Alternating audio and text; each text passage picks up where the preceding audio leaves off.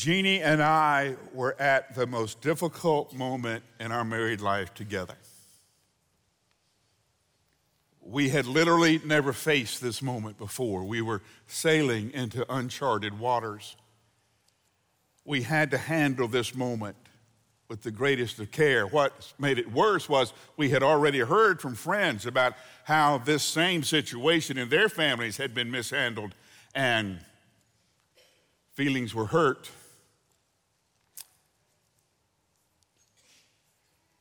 And they hadn't been restored yet. So Jeannie and I talked, and we kind of rehearsed the moment because we were about to talk to our daughter-in-laws about Christmas.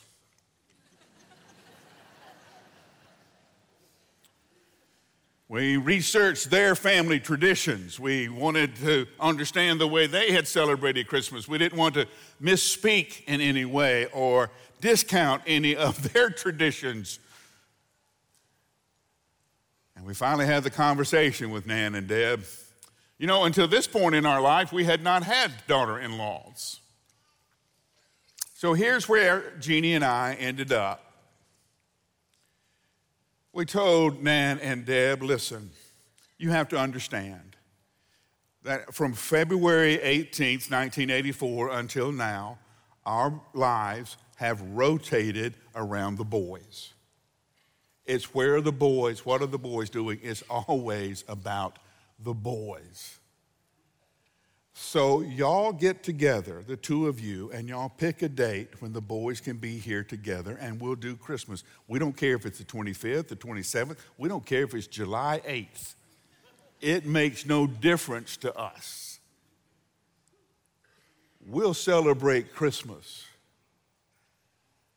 when the boys show up. If you do what I do for a living, when you get a new calendar, the first thing you have to do is find Easter in the new year. It's always moving. It can be early in March, it can be late in April, we're never quite sure. You know why?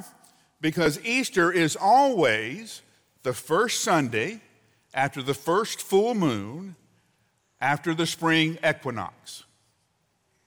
Did you know that? And you didn't think you were going to learn anything when you came here this morning, see? Now, if the full moon falls on the first Sunday, then Easter is the next Sunday. Now, I don't know who figures this out. I have never met the individual who uses the mathematical equations to tell us, hey, in 2023, Easter will be on April 9th. But you know, in all the Easter stories we have, none of them were carrying a calendar. No one looked at their calendar and said, hey, it must be Easter. It was Easter when Jesus showed up.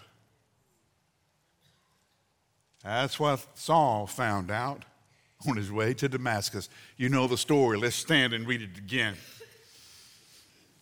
Acts chapter 9. Now Saul was still breathing threats and murder against the disciples of the Lord. He went to the high priest requesting letters from the high priest to the synagogues in Damascus, so that if Saul found any man or woman belonging to the way, he might bring them as prisoners to Jerusalem. As he traveled and was nearing Damascus, a light from heaven suddenly flashed around him. Falling to the ground, he heard a voice saying to him, Saul, Saul, why are you persecuting me? Who are you, Lord? Saul asked. I am Jesus, the one you are persecuting, he replied. Get up and go into the city, and you will be told what you must do. Now the men who were traveling with Saul stood speechless, hearing the sound but seeing no one. So Saul got up from the ground, and though his eyes were open, he could see nothing. So they took him by the hand and led him to Damascus. He was unable to see for 3 days, and he did not eat, and he did not drink. I am Jesus, the one you are persecuting.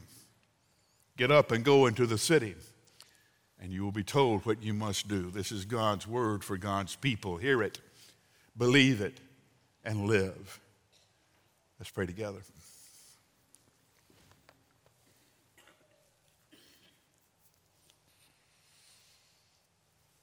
as you did for those in the stories that we have, make it Easter for us. Come here now to this place, to us. Bring Easter here. And we pray this in your name. Amen.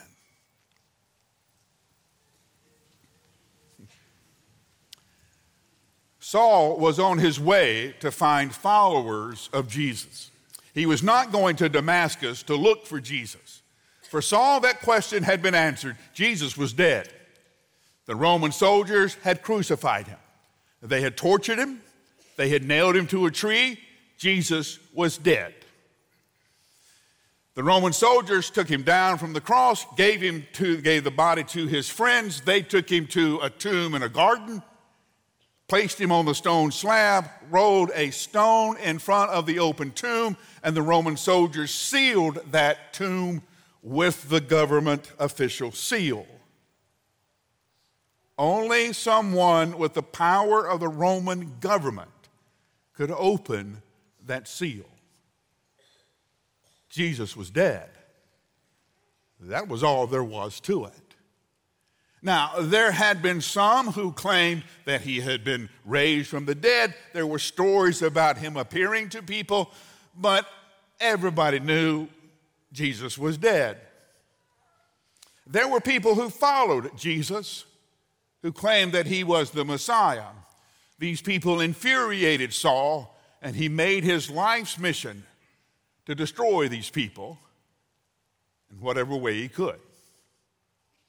Now, the first story we have of Saul is the martyrdom of Stephen, the execution of Stephen. And we're simply told that Saul was there, and Saul agreed to Stephen's death. By his own testimony, Paul tells us that he was part of a group that sought people who were followers of Jesus and had them arrested, had them tortured, persecuted. And yes, when the time came, he would vote for their execution. In his own testimony, Paul later says, I am the chief of all sinners because I persecuted the church of Jesus. He's on his way to Damascus to do the same thing. Now, Rome didn't care. As long as it didn't threaten allegiance to Caesar, as long as it didn't threaten the power of the empire, nobody cared. This was a interreligious squabble. We'll let the Jews handle that the way that they need to, but we don't need to get in it. So Paul was authorized with the authority of the Jewish religious leaders to go find Christians in Damascus and bring them back to Jerusalem for trial. He never made it. Suddenly the heavens open and a blinding light knocks him to the ground. Now, how heavy and strong does light have to be to knock you over? Paul is trying to get his balance. He's trying to get his bearings, and he's already figured out a couple of things. One, every guy has done this. It's the calculation we do before we get in a fight. How big is this guy? Can I take this guy, or do I need to run? Paul had figured out a couple of things real fast. One, I'm blind, I can't run. Two, this guy's already knocked me down and I never saw him coming. So how does Saul respond? Who are you, boss? That's what the word Lord means. Boss. I don't know who you are. I know you're stronger than me, and I know I can't take you. Who are you, boss? I'm Jesus, came the answer. No, can't be. Jesus is dead. Everybody knows that. I'm Jesus, the one you're persecuting. I haven't persecuted you. I've gone after your followers. But I am Jesus, whom you are persecuting. Now get up, go to Damascus, and I'll tell you what you have to do. He waits in Damascus for 3 days for a man named Ananias to show up. The conversation between Jesus and Ananias is one of the funniest in Scripture. Okay? Jesus comes to Ananias and says, there's a man named Saul that I've set apart to be my servant. You go lay hands on him. Do you know what Ananias said to him? What Ananias said to Jesus. Now get the conversation. Ananias says to Jesus, do you know who this guy is? What's Jesus going to say? Oops, wrong guy. I'll get back to you. No. Ananias, get up, go lay hands on him. Tell him, now get this, tell him how much he will suffer for my name. When Paul writes about his suffering, he doesn't say that. He rejoices. He opens his letter to the Philippians. I am rejoicing. You should rejoice with me that because of my imprisonment, the entire Praetorian Guard has heard the gospel of Jesus Christ. You are rejoicing, Paul? Paul, you're in jail. But the whole Praetorian Guard, every soldier here has heard the gospel. You know what he's saying, don't you? In Roman times, if you guarded a prisoner, you were handcuffed to that prisoner. Okay, that's the way they did it. So when the shift ended, they would unlock one soldier and handcuff another soldier to Paul. As soon as Paul heard those cuffs clink locked, he started in. He knew this soldier could not get away from him. That poor soldier thought he had Paul, Paul had him. I guess you're wondering why I'm in jail. Let me tell you about it. Wasn't long ago, I was on my way to Damascus, and everybody in the Praetorian Guard heard the gospel. Tell him how much he must suffer for me. I am rejoicing, and I want you to rejoice with me. Acts 26, Paul is giving his testimony to Agrippa. Agrippa has the power to release Paul. And Paul preaches a sermon, even giving an invitation to Agrippa.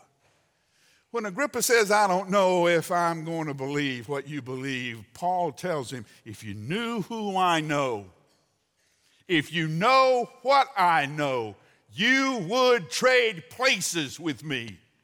You would stop being the king that you are, and you would join me as a prisoner of the Lord Jesus Christ, a captive of grace. Paul writes later in Philippians in chapter 3, I had everything you want. I had it all. I had the reputation. I had the education. I had the success. I had the respect of all of my peers. And here's what I want to tell you. It's garbage when you compare it to knowing Jesus in his resurrection and in his crucifixion. I had everything you want. And let me tell you, it's garbage. I've told you before, and I'll remind you again, I always get tickled when you come up to me and say, hey, Mike, I found Jesus. And I remind you, Jesus wasn't lost.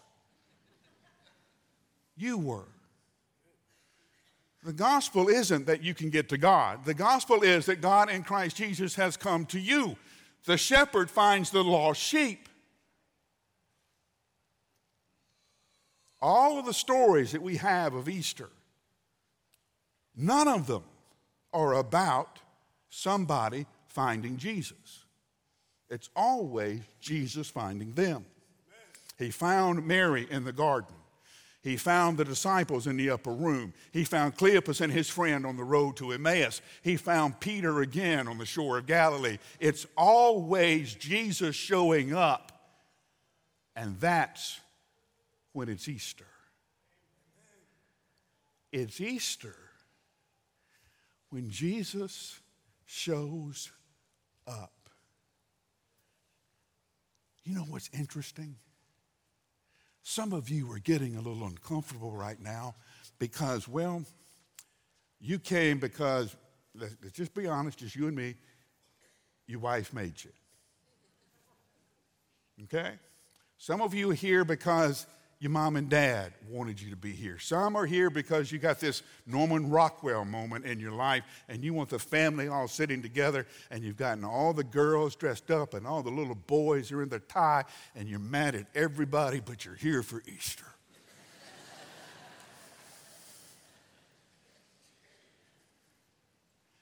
It would be an interesting thing if you learned something or if maybe you discovered something and you're already kind of proud that you know that Easter is the first Sunday after the first full moon, after the spring equinox. But now you're a little uneasy because you realize that Easter isn't about you looking for Jesus. It's about Jesus looking for you.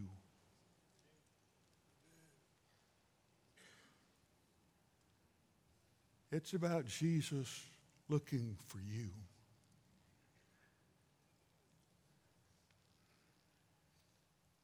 And that messes with you, doesn't it?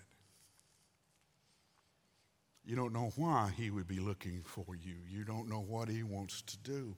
It scares you that Jesus might have finally lost patience with you, and now he's going to chase you down. Yes, he is running after you, but it is mercy that drives him, not anger. The look on his face is a look of a father who realizes his child is in trouble and he cannot get to them fast enough to make sure they're safe, to remind them again that all is forgiven, that all is forgotten. You have a father who loves you. You have a name. Let's go home.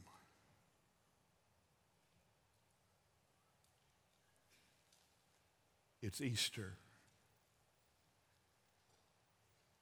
When Jesus shows up, when you realize this whole time, Jesus has been looking for you.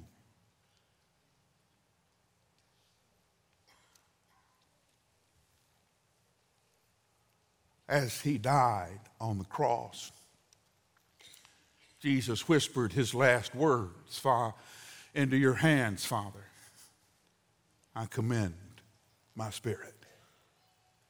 Whatever happens after this moment, Father, is up to you. And Father, and Jesus collapsed into the arms of the Father. And I know Acts will tell you that Joseph of Arimathea took Jesus, but make no mistake, it was the Father that held the body of Jesus. And it was the Father that took him to that tomb, and it was the Father that stayed there. And those days waiting, reminding his son, don't give up. I'm not finished. This isn't the world I created. This is not the world I want. It's not the kingdom I am bringing. And between the world that Father created and between the kingdom he's bringing is the cross of Jesus Christ. Hallelujah. And if you want to be part of this kingdom, take up your cross. Come follow Jesus. See, when you realize that Jesus has found you, the first thing you know is you've got it all wrong. You thought you had it figured out. You thought you knew what mattered, and you don't. You've got it all wrong. You thought you had to justify yourself. You thought you had to make yourself worthy. And some of you have said, just give me a little more time, Mike. Give me a little more time to work things out. Then I will go to Jesus. Hold on, as Jesus has come to you. That means now's the moment. You can't fix what you have broken. You can't replace what you have lost. Jesus has done that already. You're trying to pay off a debt that you no longer owe.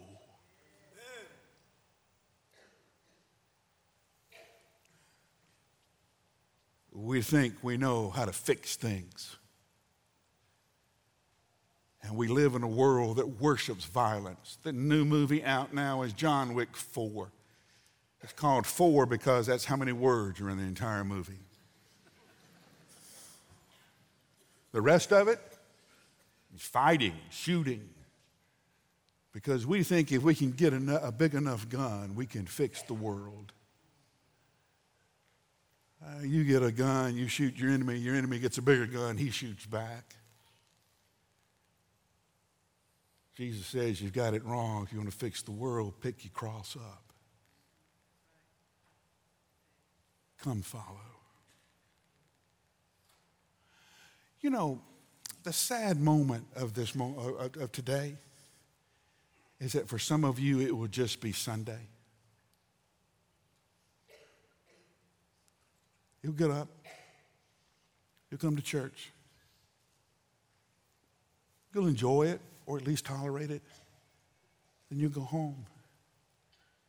And it will have been a good Sunday.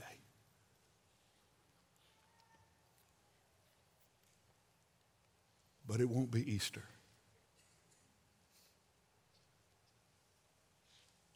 You see, Easter happens when Jesus shows up. And for some of you, he's showing up right now. I want you to bow your head and close your eyes. I'm not going to do anything to put you on the spot, but I know how important this moment is, and I don't want you rushing through it. Our ministers, counselors are waiting for you in the Welcome Center. Because I know I'm saying a whole lot of things and I'm using just a few words to do it. And you've probably got questions. Maybe there's some things you don't understand. That's okay. We don't expect you to have it figured out.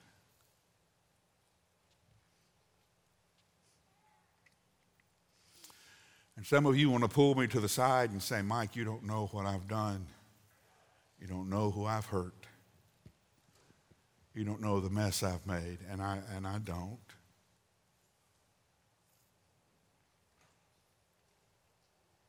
But I do know what Jesus did.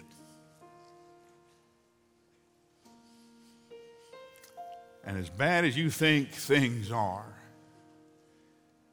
nothing you have done is strong enough to keep Jesus in the tomb. And nothing you have done is strong enough to keep Jesus away from you now.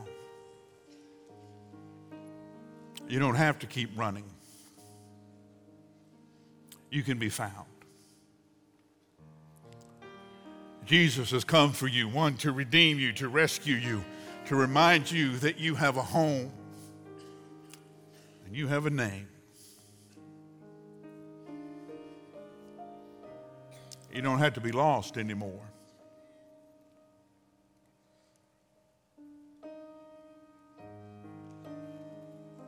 Don't leave this place lost. We're waiting for you in the Welcome Center. Jesus is waiting for you where you are. It's Easter when he shows up. Lord Jesus, every life is now in front of you, every heart. So we pray now that the choices that we make are exactly what you want.